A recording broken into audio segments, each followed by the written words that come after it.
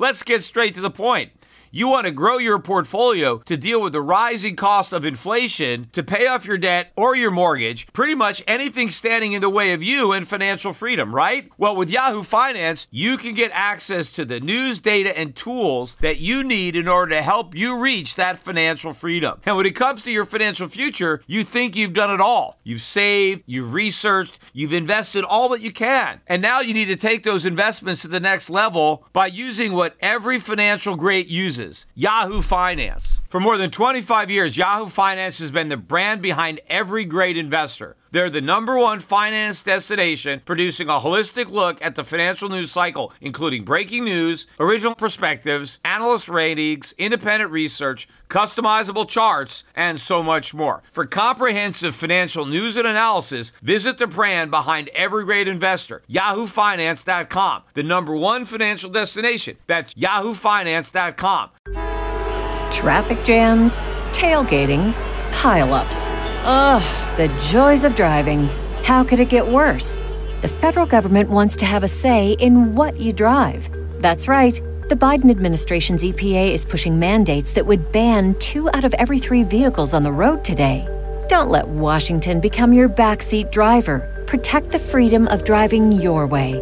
Visit EnergyCitizens.org. Paid for by the American Petroleum Institute.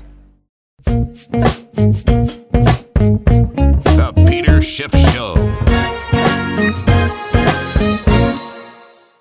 On Friday's podcast, I speculated that potentially we could see a gap up in the price of gold, gapping above the 1350 resistance level that has capped every gold rally for the past 6 years. But gold actually gapped in the other direction. It gapped down about $13, and it was down all day, never filled that gap. The catalyst for the gold sell-off was Donald Trump calling off the tariffs that were supposed to go into effect today, the 5% across-the-board tariffs on Mexico. And that announcement came out on Friday, pretty much right after I finished recording my podcast. We got the news. So I immediately knew that that forecast probably was not going to come to fruition, or that speculation potentially, because I knew the markets would react positively to this news. After all, everybody was rightly worried about the negative impacts that those tariffs would have on the U.S. economy in particular. They weren't probably as worried about Mexico, at least when it comes to the gold market, but they were worried about how it would impact the U.S. economy. And of course, one of the reasons, and of course there are many, but one of the reasons that the Fed is talking about cutting rates is because of all the uncertainty that is being created because of tariffs. And if there aren't going to be as many tariffs, if the Mexico tariffs aren't going to actually happen, well, then that's one less thing to worry about, and maybe that's one less reason for the Fed to cut rates. And of course, cutting rates is part of the reason that people have been buying gold, the reason that we had that big 8-day rally, which came to an end today. We didn't make it 9 consecutive days, but what's been powering the gold rally is the talk of Fed rate cuts. Now, I don't think today's sell-off is going to be significant. It's just one more time we knocked on that resistance door, and it didn't open, but it is going to open ultimately, because at the end of the day, the Mexican tariffs are a sideshow. The main event is that the U.S. economy is going into recession anyway, and the rate cuts are coming. The tariffs are not the determining factor, at least even the ones on China, right, which we still have to deal with, right? Those ones are not off the table. In fact, the president was talking even tougher on China today. But we're going into recession regardless, even if no tariffs were ever implemented. Just that the tariffs do kind of create a convenient excuse for the Fed to try to blame, the slowdown on the tariffs, or try to give themselves an out for why they're reversing course and cutting rates. They can say, well, it's all an insurance policy against the unknowns that might come from a slowdown globally, not a slowdown in the U.S., but some kind of global slowdown that somehow might impact the U.S. And so kind of to inoculate us against catching that foreign disease, right? It kind of takes the heat off of them if they can pretend that whatever we're getting we caught from overseas, and so we're just going to get an insurance policy and inoculation. But the diffusing of a little bit of that tension is what caused the gold market to go down. And of course, also the stock market rallied, right? The U.S. stock market breathed a sigh of relief because the tariffs are not going to be implemented. I think most investors understood, despite the rhetoric coming out of the White House, that American consumers pay the tariffs, not Mexicans. And so the fact that this tax hike is not going to take place was a positive. And the U.S. stock market gapped open. The Dow was up, I think, 200 points or so off the open, maybe a little bit under. But the high of the day on the Dow was up 226 points. What's significant is that we did not build on those early morning gains. In fact, we went out near the lows of the day, if not almost the low of the day. I mean, the Dow was still positive 78 points. But to me, I think it was a technically weak day. The fact that this good news did not produce a more significant rally is bad news. Now, I do believe that some of the rally happened last week. I mean, one of the reasons, particularly on Friday, I think, for the rally in the U.S. stock market, and one of the reasons that gold sold off so much from its highs on Friday was I think a lot of traders were correctly speculating that Trump wasn't going to go through with the Mexico tariffs, because there was only one more day, and I think people were betting that the tariffs wouldn't happen, and we were going to know for sure on Monday, because today was the day that they were going to be enacted. Now, I don't know if somebody leaked some information from the White House about that, or just people were just making a smart guess. So that might also be one of the reasons that we didn't get a bigger rally today, is because we already got the rally last week. But nonetheless, I still think it is a technically weak day for the market, and my guess would be that we're going to sell off tomorrow and probably for most of this week as a result of the weak showing today, because if we couldn't really rally on good news, well, the rally is over. And by the way, I don't know how good the deal is, because I personally think that the New York Times is onto something, because over the weekend, the Times came out and wrote a story which the president has already criticized as being fake news. But the New York Times basically said that the whole deal is BS, because the Times is saying that everything that Mexico agreed to do were concessions that they had already made months ago during, prior negotiations, that all the stuff that they're going to do, whatever it is, they were already going to do it, right? They'd already agreed to it. And so the deal is really a non-deal, because all we're getting is what Mexico had already offered prior to Trump threatening the tariffs. Now, Trump is coming out and saying that's nonsense. I mean, maybe we did negotiate this stuff, but, Mexico was dragging their feet. They hadn't actually implemented it, and now they're going to do that, and they wouldn't have done it but for the threat of these tariffs. But I don't buy that. I mean, I think it makes a lot more sense to me that the president was looking for a graceful way out.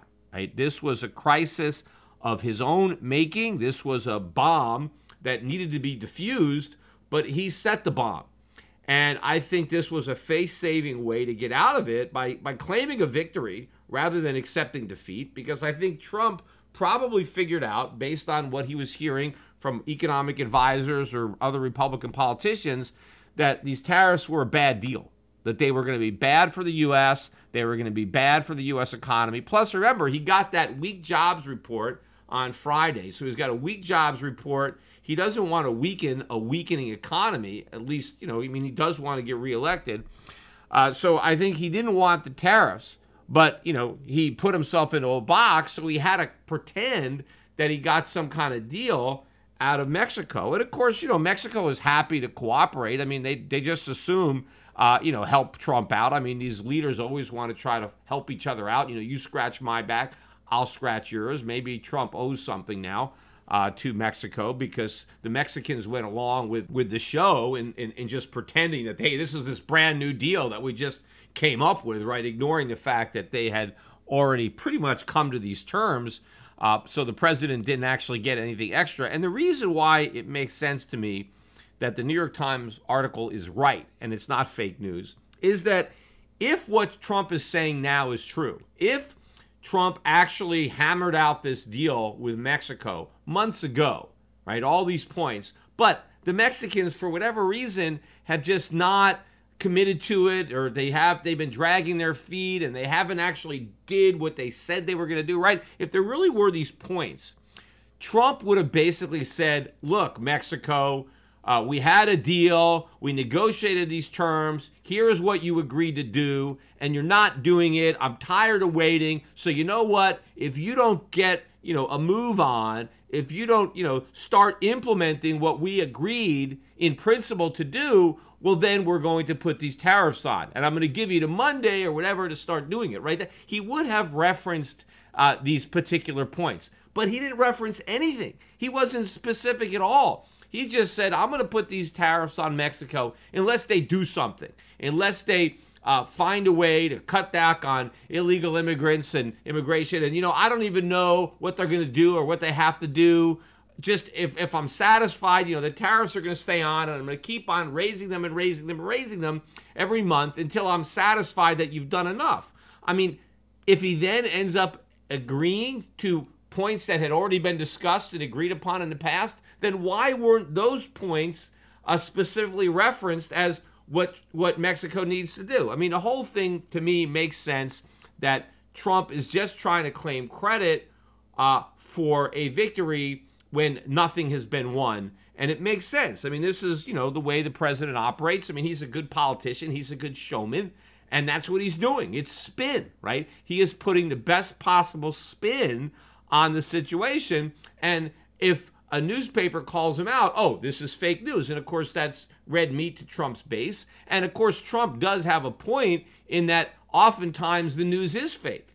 That's the problem, where when you cry wolf all the time, when there's no wolf, then eventually when you see one, nobody believes you. And that may be the case with the New York Times, because there has been a lot of fake news. And so now maybe when they get something legitimate, as far as Trump's base is concerned, well, it's just another time you cried wolf. Now, of course, the Democrats, they believe all the bad news about Trump, real or fake. It doesn't matter. They don't even care. They just want bad news.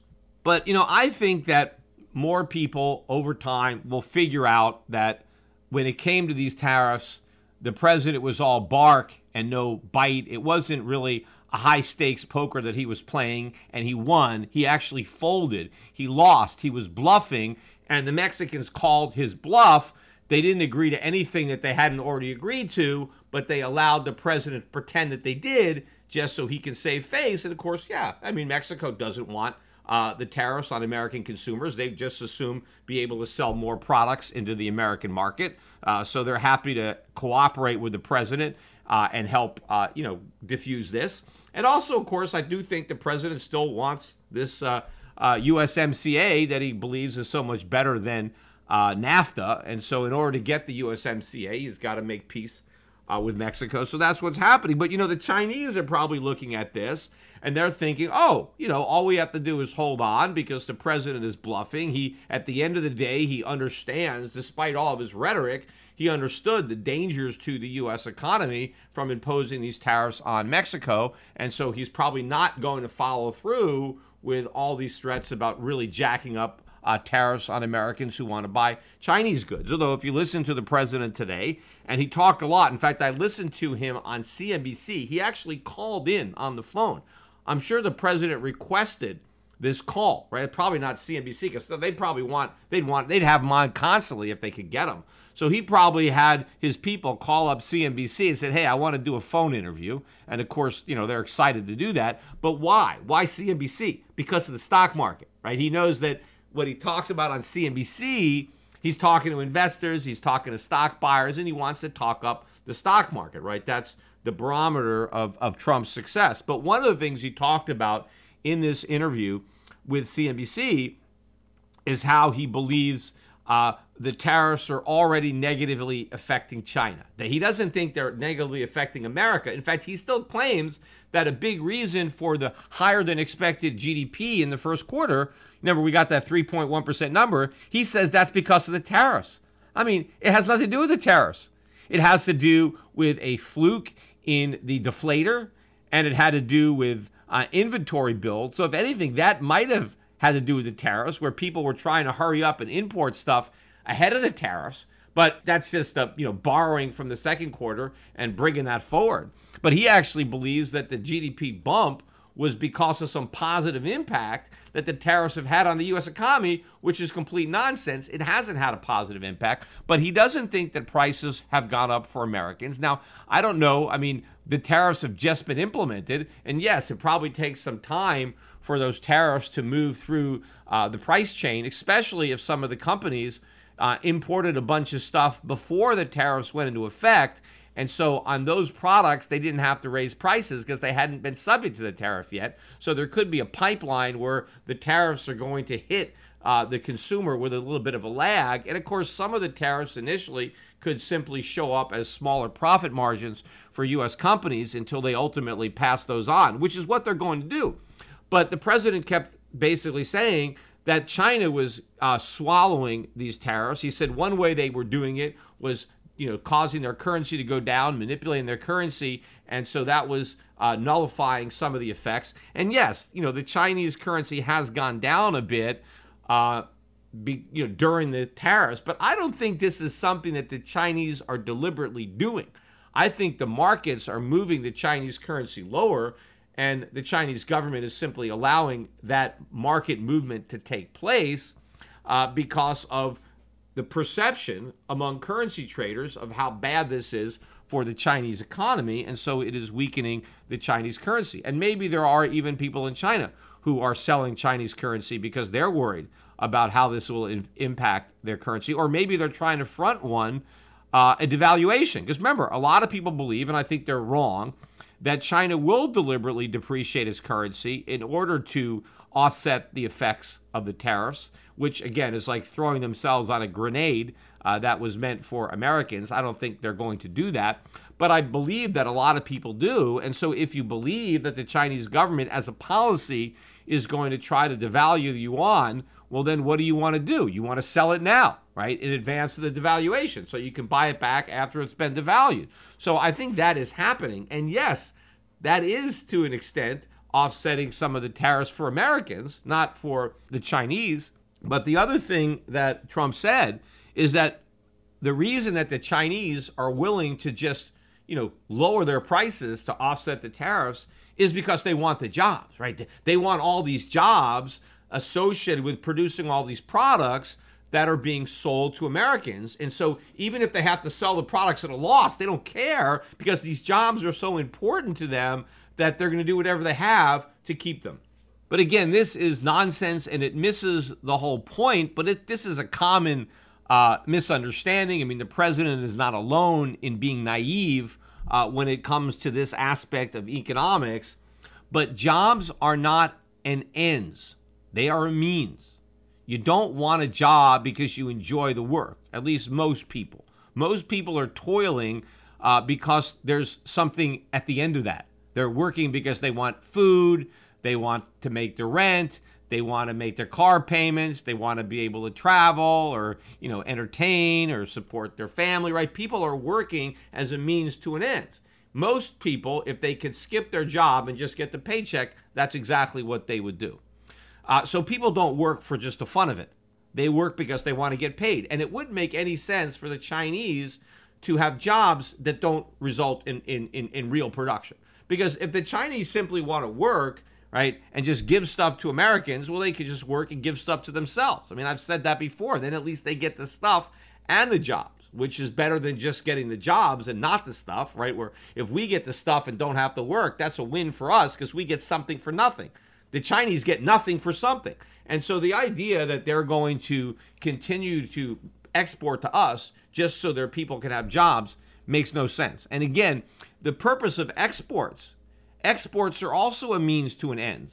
Exports are to pay for your imports. So you can buy the stuff you need, you sell some of the stuff you have.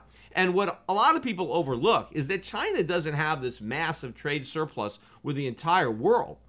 They have a massive trade surplus with America, right? They have a deficit with most other countries. So they have to take the money they earn selling to us and they use it to buy the stuff they need from other people. Now, of course, that begs the question, if China is not paying fair, if China is cheating, Why does Japan have a surplus with China? Why does Germany have a surplus with China? I mean, why don't they cheat Germany? Why don't they cheat China? I mean, they only cheat us, right? They play fair with everybody but us? No. I mean, the reason that we have a big deficit with China is because we don't make the stuff that the Chinese want.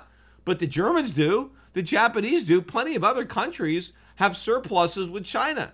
Right? So obviously it's not, impossible to have a surplus with China. So China still needs to earn money so it can pay for imports from other countries. And so it's not going to waste its resources just making stuff for us. In fact, Trump, one of the things he said again today, and he's said this before, is he said that Trump or the United States is the piggy bank, right, that everybody wants to rob.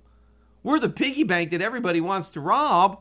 We're the world's biggest debtor, right? Our piggy bank is just full of IOUs. What are they going to steal, right? We're not only are we the world's biggest debtor, but we owe more money than all the other debtor nations in the world combined, right? So we're the biggest debtor in the history of the world. You can't rob our bank. The bank is empty. There's nothing left to steal because it's already gone. And the other aspect of this is all we've got in our bank, right, is Federal Reserve notes that are notes for nothing because the Federal Reserve won't give you anything real for those notes. It's just a piece of paper, or in many cases, it's not even a piece of paper because it just exists digitally. We create it out of thin air. We don't have to expend any real resources to create deposits, bank deposits, right? It just happens, right? And that's all they can take from us. But in order to get that, they have to give us all these products, right? All the products that Americans get, the Chinese have to expend real resources, land, labor, capital, all have to be employed in order to produce the goods that we are getting in exchange for the money that we create out of thin air. So who is robbing whom? And of course, if the Chinese did not devote these resources to producing goods for Americans to get Federal Reserve notes, those resources would still be there. They could still utilize those resources for other purposes. They can produce things and export them to other nations in exchange for things that they want, or they can use those resources to satisfy their own needs and their own desires and produce things that they want, right? That resources are scarce, they're not unlimited. So any resources that are devoted to producing stuff for Americans are resources that they can't use to produce stuff for themselves. So this is a bunch of nonsense that we have a piggy bank that the world is robbing. We are looting the world of their stuff. That's what's going on. Of course, the only other person that really pointed this out, I noticed Jeff Gundlach on his Twitter feed, he pointed the same thing out. And he was referencing our unfunded liabilities of God knows 100 some odd trillion plus. I mean, yes, we are deeply in debt. There is no money in the bank, so there is nothing to steal. But Trump said a lot of nonsense, during this CNBC interview. I'm sure it's up on the website, CNBC, or maybe on YouTube by now if you didn't catch it live. But I will give you some of the important points. In particular, one of the things that Trump said is that he pointed to the stock market and how much wealth has been created since he's been president based on the value of the stock market, right? All that stock market wealth, and it's much higher now than it was when he was elected. And he said that in China, the stock market's gone down since he was elected. So we're winning and China is losing, but the scoreboard that the president is using to tell who's winning and losing is the stock market. But that is not what Trump was saying about the stock market when he was a candidate, because the stock market went way up under Barack Obama, right? The president had to concede that the stock market went up, but the president said, who cares about that, because it's just a big, fat, ugly bubble. So when he wanted to be president, he said that a strong stock market was not indicative of a successful economy. He wanted to make America great again, even though the stock market had moved up substantially under Obama. If a rising stock market made America great, well, why wasn't America great? Because the stock market went way up under Barack Obama. Now, the fact of the matter is President Trump was correct when he made those statements. He said it was a bubble, and he said once it pops, then we're going to have a day of reckoning. But of course, when you're talking about wealth, right, he's saying we created wealth. Just because the stock price goes up that doesn't mean wealth is created. Yes, if somebody owns a stock that's gone up in price, that individual can sell that stock for more money. But now somebody else must buy that stock, right? You can't sell your stock unless there's a buyer. So there isn't any real wealth that's created. There is assets created for the guy who sells, but now the person who's buying the stock has to pay more for those company shares. But the actual stock that's being bought, the wealth there is just the physical plant and equipment and the patents and the intellectual property, the real tangible and intangible assets of the companies. That's the actual wealth, right? That's the wealth. Or maybe they've developed some property, they have some buildings. The stock price is just what we want to agree at a moment in time the wealth is worth. But just putting a price on something doesn't mean actual wealth has been created. It's just on paper, right? It's just a number. The number doesn't mean anything. Right? It doesn't mean that we have more wealth because the number can evaporate, right? Any price that can go up. I talked about yesterday on Beyond Meat, right, about how that stock has just gone through the stratosphere and up again today, another 21%. Stock closed at 168. The high was 186. I mean, this thing is headed quickly towards $200. But every time this thing goes up, is it really creating any more wealth? Not really. I mean, the number of Beyond Meat plants hasn't increased, right? None of their actual capital investment has increased just because somebody wants to pay up for the stock price. It doesn't mean anything. It's not real wealth. It's just people agreeing at a moment in time that this is what I'm willing to pay for the wealth that's there.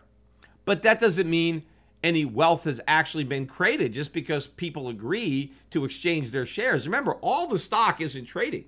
You're only talking about a small number of shares, a small percentage of the company that's changing hands, and now all of a sudden we're going to value all the shares at the same price. But, it's all pretend money, right? Because everybody isn't selling. I mean, what if everybody agreed not to sell? If we all agreed not to sell, right, well, the price could keep going up, right? That's what's happening with cryptocurrencies. I mean, not that everybody has agreed not to sell, although maybe you've got a lot of these whales that are all, hey, we're not going to sell, right? Let the price go up.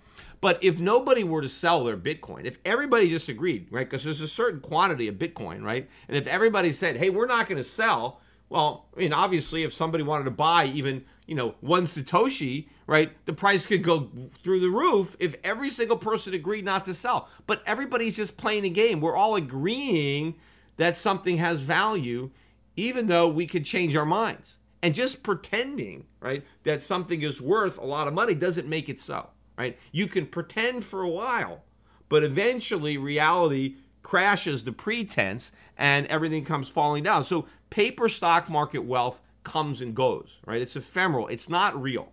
What's real wealth is your investment in land, in property, right? In technology, in infrastructure, right? That's real wealth. The price that we want to assign to it means nothing because it can change all the time. And, when you have Donald Trump now trying to basically claim that his presidency is a success and he's going to measure that on the stock market and he's going to claim, hey, we've got all this wealth because of the stock market. What happens if the stock market goes down? What happens if he's running for re-election and the stock market is lower than when he took office? Is he just going to concede and say, well, don't vote for me because the stock market is down? That means I did a bad job? Because basically that's what he should say. You live by the sword, you die by the sword. Well, if your sword is stock market performance, the same thing is going to happen. And why is the stock market higher today than it was when Trump was elected? Because of the Fed. It's because the Fed decided to stop raising rates. It's because the Fed is now talking about cutting rates and doing more quantitative easing. If the Federal Reserve stayed on its trajectory that it was on initially, and it had it continued to normalize interest rates, had we followed up the December rate hike with another rate hike in March, and if the Fed was saying, hey, we're going to raise again in June, if we were going to get another rate hike this month, if the Fed was continuing on autopilot with quantitative tightening, the stock market, based on how fast it was falling in December, would already be lower than it was when Donald Trump won the election, right? So it's all because of the Fed. Now, of course, Trump wants to blame the Fed for the fact that the economy isn't doing even better. Trump frequently criticized the Fed. During his interview today with CNBC, he was calling out the Fed for making the mistake of raising interest rates. He said they raised interest rates too quickly. And then he said they shouldn't have done quantitative tightening. He said that was a mistake, right? So they shouldn't have done any balance sheet shrinking, even though they promised to do it. And of course, if the economy was really as strong as Donald Trump claimed, right, the greatest economy in the history of America, why would the Fed not take the opportunity to shrink the balance sheet during the greatest economy in the history of America? Because they had said they were going to do it. That was a key part. In fact, the most important part about quantitative easing, and the only reason that it looked to have succeeded, was because of the promise to unwind the policy when the emergency was over. Well, if we couldn't unwind the policy and shrink the balance sheet during the greatest economy in the history of America, well, then when could we do it? I mean, clearly you can't wait for the next recession to unwind it. So the only time the Fed could have unwound it was during a good economy. Yet Trump was saying that that was a mistake, that the Fed should not have even tried to do what they were claiming they would do since day one on quantitative easing, which was reduce the balance sheet and reverse the process. He said it was a mistake for the Fed to do that. Now, if Trump's goal was for the bubble not to deflate, yes, well, I guess the Fed made a mistake. But remember, another thing that Donald Trump did as a candidate, he was extremely critical of the Fed, of Janet Yellen. And in fact, one of the reasons he didn't want to reappoint Janet Yellen was because he was so critical of her as a candidate. And if you go back and listen to what Donald Trump criticized Janet Yellen for doing, it was for keeping rates too low. It was for being too loose with monetary policy. It was about using monetary policy to artificially goose this stock market, to make the economy look better, to make Barack Obama look better. The Fed was doing political things, and Trump was calling out the Fed. And that also was a message that resonated with a lot of the like Ron Paul type Republicans, right? Because Trump was criticizing the Fed the way Ron Paul did, right? Hey, the Fed is too easy. They're blowing bubbles, right? This is bad for the long term. It's a sugar high. It's artificial. It's heroin. It's going to wear off. We're going to have a hangover, right? He was saying the same stuff I was saying when he was a candidate, and he was appealing to those voters. Well, now he's still criticizing the Fed, but for the exact opposite reason of what he criticized before. In fact, now he's criticizing the Fed for not doing exactly what he criticized them for doing before. He is criticizing the Fed for being too tight. He's saying they raised interest rates too much. They shrunk their balance sheet. They shouldn't have done that. In other words, now he's criticizing the Fed for not doing what the Fed did when Barack Obama was president, exactly what Trump criticized the Fed for doing for Trump. He's now criticizing the Fed for not doing it for him. Well, you can't have your cake and eat it too unless you're Donald Trump, because that's all he does, right? Everything is hypocritical. Everything he's saying now as the president is the opposite of what he said when he was a candidate. But, Trump is going to get his rate cuts, right? He's going to get the rate cuts that he wants, but it's going to be for reasons that he doesn't want to acknowledge. The Fed is going to be cutting rates because the economy is so weak. It's because the economy is headed for a recession. It's because the stock market would be going into a bear market without the Fed saving it with rate cuts. So if Trump wants to claim credit for how strong the stock market is and the economy, yet both have to be saved by the Fed, the economy is so strong, yet it needs crutches. The economy is so strong that we have to go back to the same emergency measures that we needed when it was the worst economy since the Great Depression. How can the worst economy since the Great Depression and the greatest economy in history both need the same stimulus? Both need to rely on the same crutches in order to hobble along. Obviously, it's because the economy today is no different now than it was before Trump was elected. The only difference is the stock market bubble is bigger and we have more debt. So the overall bubble is bigger, and that means we need even more of the very stimulus that Trump criticized the Fed for delivering as a candidate. We need more of it now because Trump does not want to make America great again. He just wants to have a second term. And to have a second term, he needs to keep the air in the bubble. Meanwhile, he's wasting his presidency. He's squandering this term. He's wasting political capital, on tariffs and all this nonsense. What Trump should be doing is using his popularity within the Republican Party to get the Republicans to actually do what the Tea Party started out doing, initially when everybody was right to oppose the deficits under Barack Obama.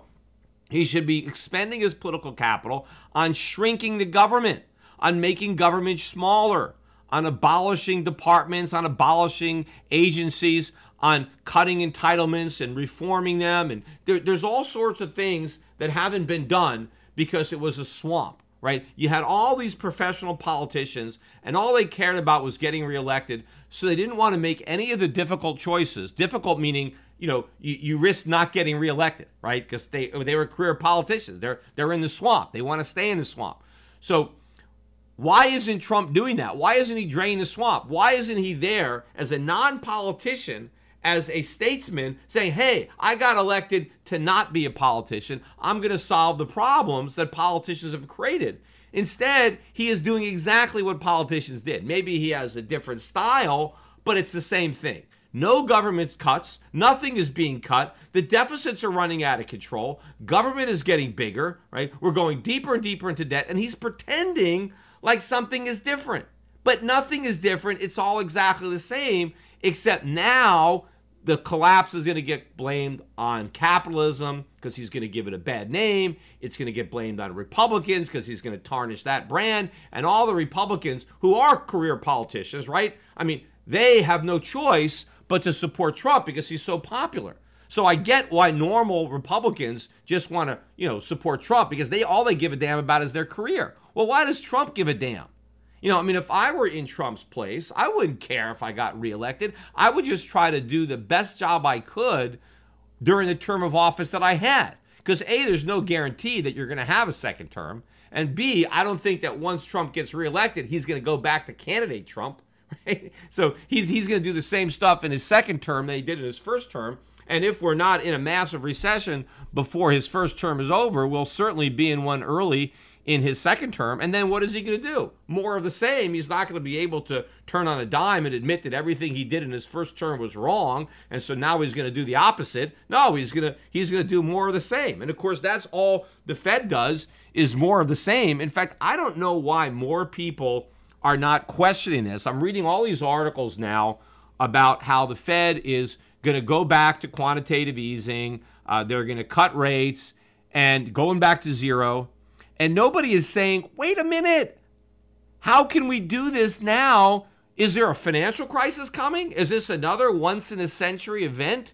I mean, the reason the Fed got away with it the first time is because they were able to point to the gravity of this crisis, that, oh my God, we're on the verge of, the banks were going to fail. There was going to be no money coming out of the ATMs. This was going to be Armageddon. Okay, we have to, abandon capitalism. That's what George Bush said. This is so bad that we have to abandon capitalism in order to save capitalism, right? This is, we have to do all this emergency stuff. Of course, it wasn't capitalism that caused the problem. We abandoned capitalism a long time ago. What we needed to do was embrace capitalism to really solve it. Instead, we abandoned it even more to blow up an even bigger bubble than the one the government had inflated the first time. But that was the environment. This was an emergency. This is like, oh my God, nothing could have possibly ever be this bad. And we've got to just do all this unconventional stuff, right? That was the backdrop that they got away with it. But now, people are saying that this next recession, even if we have one, and most people don't even think one's coming, but maybe, I don't know, maybe it's 50-50, maybe we get a recession, but just about everybody who believes that there's going to be a recession, they think it's going to be mild. Oh, it's going to be a mild recession. It's not even going to be as bad as your typical recession. Yet the Fed is gearing up the same big guns. Oh, we may have a mild recession, so we got to do more quantitative easing. We got to go back down to zero. Why? In a mild recession, we've got to do the same unconventional emergency measures. And again, if the entire time the Fed was telling us that QE is temporary and reversible and 0% interest rates are temporary, we're going to normalize rates, we're going to shrink our balance sheet, right? If that was part of the policy, if the normalization and the unwinding of the balance sheet was part of the program, and now we get to the point where we're on the verge of maybe a mild recession, and now the Fed is already talking about going back to zero and just blowing up the balance sheet even bigger, because if we have to do another round of QE, the balance sheet is going to end up larger than it was by far than before they started to shrink it, right? And so if the Fed cannot deliver on that, if the Fed can't reverse the policy, if the policy proves to be unreversible, that also proves it was a failure,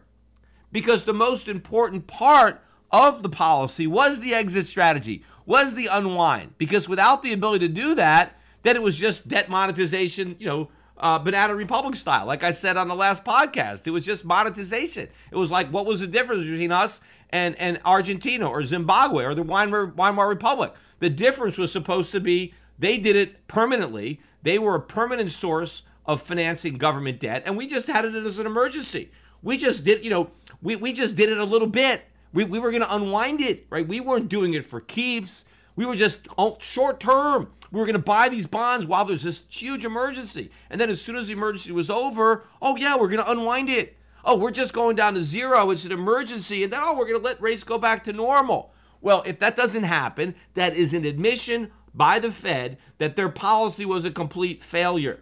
Now, if their policy was a complete failure, why do it again, right? I mean, isn't that the definition of insanity, right? Doing something over and over again and expecting a different result. Well, if the policy of QE and 0% interest rate failed before, and we know it failed because they can't reverse it, because as soon as you get a mild recession, you got to go right back to it. I mean, they haven't, outlawed the business cycle. So if it didn't work, why do it again? And that's because that's all they know. They're never going to do the right thing. They're just going to keep on doing the wrong thing until they can't do the wrong thing anymore because it blows up. And that's what's going to happen this next time, as I've been saying, because the key to the appearance of success is being able to maintain the pretense that it's temporary and you can unwind it. But when we go back to permanent QE and 0% again, nobody is going to believe it. In fact, here we have the same nonsense coming from the ECB. In fact, one of the reasons that the price of gold went down on Sunday night was because on Sunday night, the ECB, floated a trial balloon about cutting rates. All of a sudden, now they're talking about rate cuts, and, that hurt the euro, which hurt gold. Because right now, anything that makes the euro weaker makes gold weaker, even if what the ECB is threatening to do should be good for gold. They're talking about more inflation, printing more money. The Eurozone is a larger economy than the United States. In total, they have a higher GDP than we do. The whole, Eurozone, not any individual country, but all the countries that are sharing the common currency, right? And if they're going to have more inflation, well, that should be bullish for gold. And eventually it will be. Eventually, anything bearish for a major currency is going to be bullish for gold. But right now, everybody is keying off the dollar, right? That's temporary. That's not going to always be like that. But for now, hey, if the dollar goes up because the euro is going down, that's bad for gold, even if what's causing the euro to go down is the ECB talking about printing more euros and creating more inflation, which should be good for gold and should cause Europeans to want to buy gold to protect themselves from that. But if you actually look at read what the ECB said, they said, well, it may be appropriate to cut rates if the economy slows and if inflation weakens or inflation expectations become unanchored, which I guess they didn't even have to say that because that just goes without saying, right? That's what they're going to do. Again, not because it works, because it failed, because they've been doing that policy. Look, if cheap money was the solution, the problem would have been solved a long time ago. You can't get much cheaper than negative. Look at Japan. You lower your interest rates down to zero and you still don't get the result that you want. Maybe that's not the right answer. Maybe low interest rates are not the solution to the problem, but they never ask these questions because it's completely insane or because they're afraid to deal with the political pain of actually doing the right thing. So they're not really concerned about doing the right thing. They just want to kick the can down the road so they don't have to do the right thing. But the fact that they came out and said, we're going to cut rates if the economy slows or if inflation slows, there's no reason to even say that. unless you're just hoping that the mere talking of rate cuts, right, opening the door to a rate cut, right, this is going to cause the euro to go down, because they still want the euro to go down because they want more inflation. Well, they're going to succeed in getting more inflation. They're going to get a lot more inflation than they bargained for. And, I don't know why they're upset if they think that people don't expect enough inflation. That's what they mean when they talk about expectations are anchored. They want people to believe that there's going to be more inflation, and they don't want them to think there won't be. But with all the debt, too, that there is in the Eurozone, you would think that they would not want people to think there's going to be a lot of inflation, right? Because it is the expectation of inflation that really drives interest rates. Because if you are a lender and you expect a lot of inflation, you're not going to loan money unless you get paid a high enough rate of interest to cover what you expect the inflation rate to be. The same thing for the U.S. Everybody has all this debt, and one of the main reasons that the interest rates are so low is because people don't expect a lot of inflation. Now, they're wrong. They're going to get a lot of inflation. That's why the bond market is so mispriced. But it makes no sense for the governments that are issuing all this debt to try to get people to expect more inflation. Because if they succeed, they're the biggest losers. Because as people expect more inflation, they demand a higher rate of interest. And that means the governments are forced to pay a higher rate of interest, which they can't. So the best thing the governments can do is to keep the people fooled, keep the wool over their eyes long enough so they can keep selling all these low-priced bonds, because people are still foolish enough not to think there's just going to be a lot of inflation when there's going to be massive inflation. And while I'm talking about the price of gold, Bitcoin got a lift on Sunday night from the sell-off in gold. I mean, Bitcoin had been really weak all weekend. And I think just throughout the time where gold opened, Bitcoin was trading below 7,600. It had fallen back down from a little over 8,000. It got down. I saw it trading 7,500 and change. But when the gold market opened down, that's kind of when Bitcoin stopped falling. And, overnight and through this morning, Bitcoin rallied back above 8,000. And I think the main impetus for that rally was the weakness in the price of gold. I think we have been seeing a bit of a negative correlation between Bitcoin and gold. And I think I'm reading other articles that are pointing this negative correlation out, which, again, if that's going to hold, if we do get a big breakout in the price of gold above 1350, which is what I expect, then I would also expect there to be a breakdown in the price of Bitcoin. Now, I know a lot of people think, wait, gold and Bitcoin, it's the same thing, right? They're both hedging against a weakness in fiat currencies.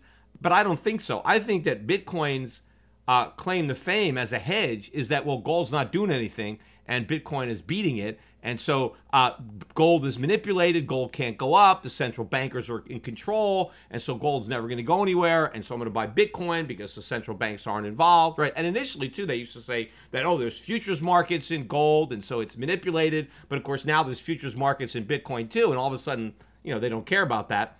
But I do think that when gold really starts to move, then people won't look for an alternative to gold. Once gold starts performing and delivering returns, then nobody's going to look for a cheap substitute.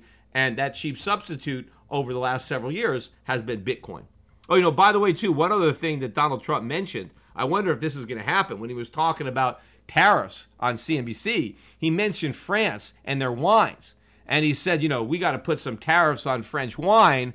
So if you like French wine, maybe you should stock up on it now, because if we slap tariffs on French wine, the French vineyards are not going to pay it. It's going to be paid by the Americans who want to buy French wine. Now, obviously, there's plenty of wine that you could buy here in California, right? We make a lot of wine, but my guess would be that if we impose heavy tariffs on foreign wine to the point that we stop importing the foreign wine, the domestic wines are going to go up in price because they're going to have less competition, right? Not as much international wine is going to come in.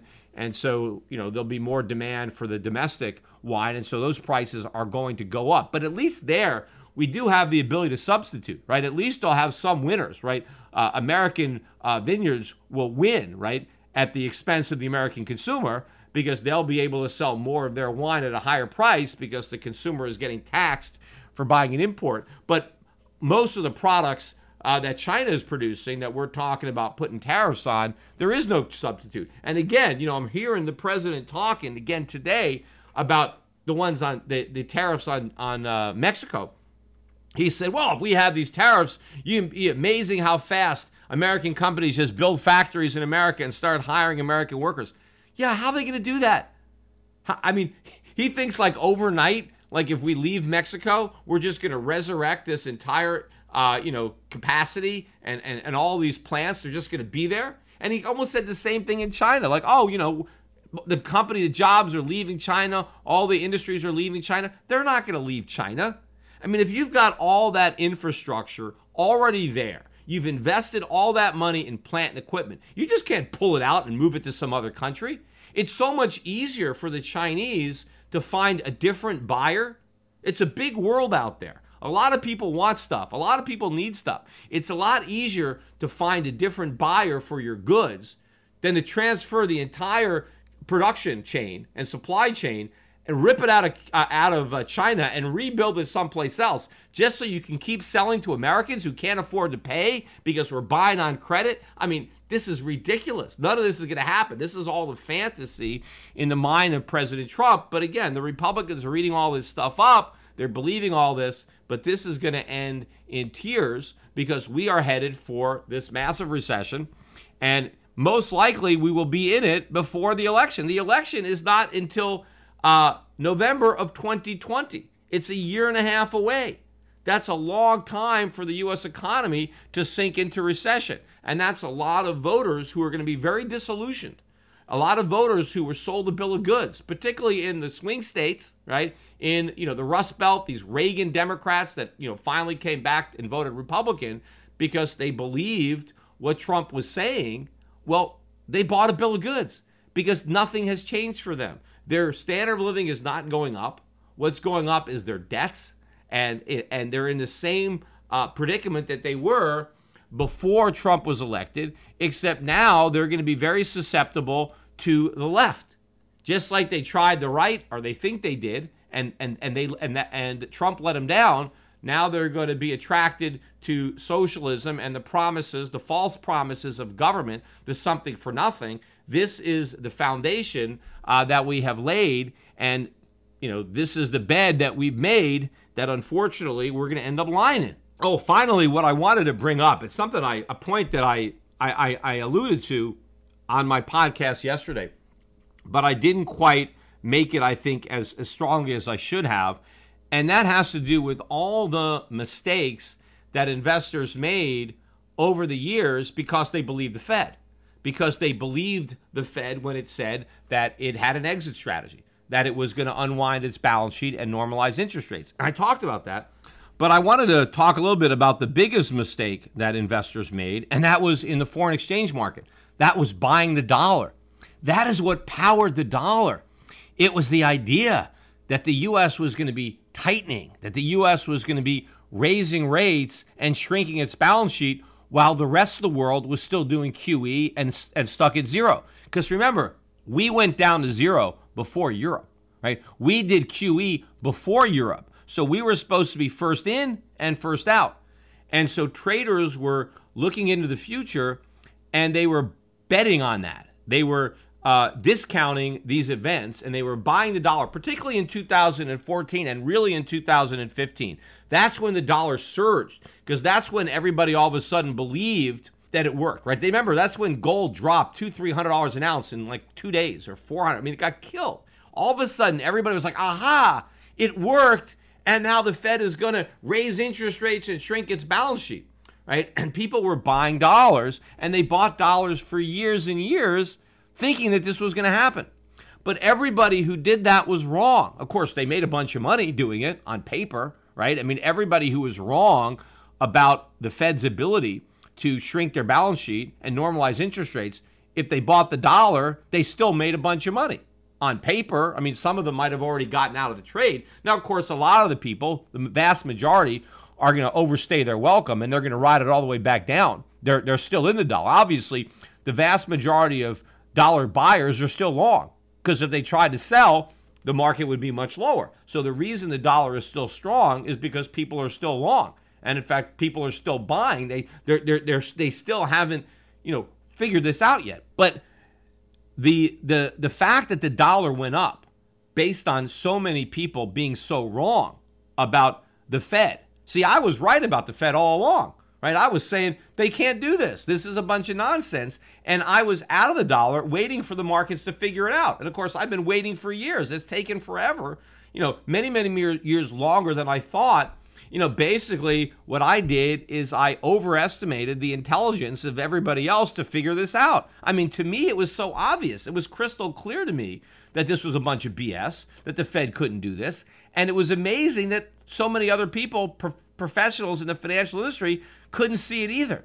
Now, maybe they could see it, but they didn't care, right? You have that, was it Jamie Dimon that says, hey, when the music's playing, we got to dance, right? We don't care. Even if we know it's going to end and we don't believe it, we're dancing as long as they're playing, right? And I don't want to play that game. I want to make sure that I'm positioned when the music stops, because most people won't be, right? And then all the paper profits evaporate, and it doesn't do your clients any good if you've lost all their money. I mean, maybe you made a lot of money on paper while they thought they were making money, right? Because their accounts were going up and you kept taking your fees. And when the market collapses, you don't have to give back your fees, right? Even if it turns out that you were wrong. I mean, a lot of these hedge funds too, who are taking 20% of the ups, right? So they're in these bubbles, and every year they bet on the bubble and they take 20% of their clients' profits.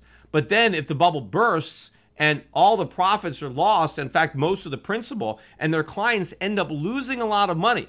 Yes, they were making money for a while on paper, but they didn't cash out, and then the bubble burst, and they end up with huge losses.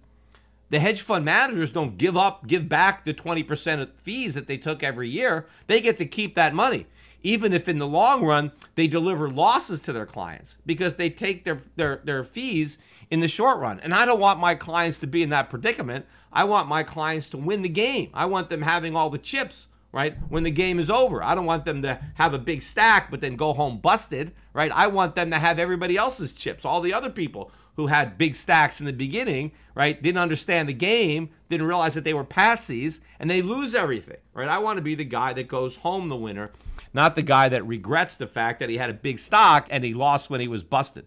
And that's when he stopped playing, because he ran out of money. But the other problem of the dollar is that the fact that so many people were wrong about the Fed's ability to do what it was going to do, and they bought the dollar, that was the whole key to this whole phony recovery.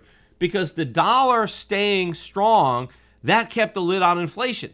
That allowed the Fed to claim that there wasn't enough inflation, and so they can keep on creating more. They can keep interest rates lower for longer, because the strong dollar, basically was a get-out-of-jail-free card, because the strong dollar kept the lid on consumer prices as they kept printing more money. And that also kept longer-term interest rates low. Because the dollar was strong, people were around the world who had savings were willing to buy dollars to capitalize on a strengthening dollar. We benefited. All the money, all the fear money, people were worried about Europe or worried about Asia, all that money was piling into the dollar. That kept our interest rates lower than they otherwise would have been. That made it easier for the government to finance its deficits, and also a strong dollar strengthened the appeal of U.S. financial assets, of the U.S. stock market, of the U.S. real estate market. If the dollar is strengthening, well, then foreign investors had a reason to want to invest in U.S. assets, because they had the wind at their backs from a strengthening U.S. dollar. And so all of that helped Obama. It helped grow the bubble and extend the day of reckoning for far longer than I originally believed. But it was all based on a lie. It was all based on the false belief that the Fed could normalize interest rates and return its balance sheet to the levels that prevailed prior to the financial crisis. None of that was true. It was a lie the whole time, but it was a lie that everybody pretended to believe. But soon, everybody is going to stop pretending. The Fed is going to stop pretending they can do it, and the markets are going to stop pretending to believe them. And now they're going to have to deal with the reality of QE and ZERP, which is massive inflation, stagflation, a collapsing dollar, and a collapsing U.S. economy, a collapsing bond market, and all of it may happen on the watch of a Republican president who is associated with deregulation, tax cuts, capitalism, and just basically hand the 2020 election on a silver platter to a socialist whose cure is going to be to not just double down, but triple down on the failed policies of the past, to make government bigger than ever and to run the printing presses faster than ever, ratcheting up the probability of a hyperinflationary outcome, which I've always said is the worst case scenario, but it is becoming more probable with each and every passing day.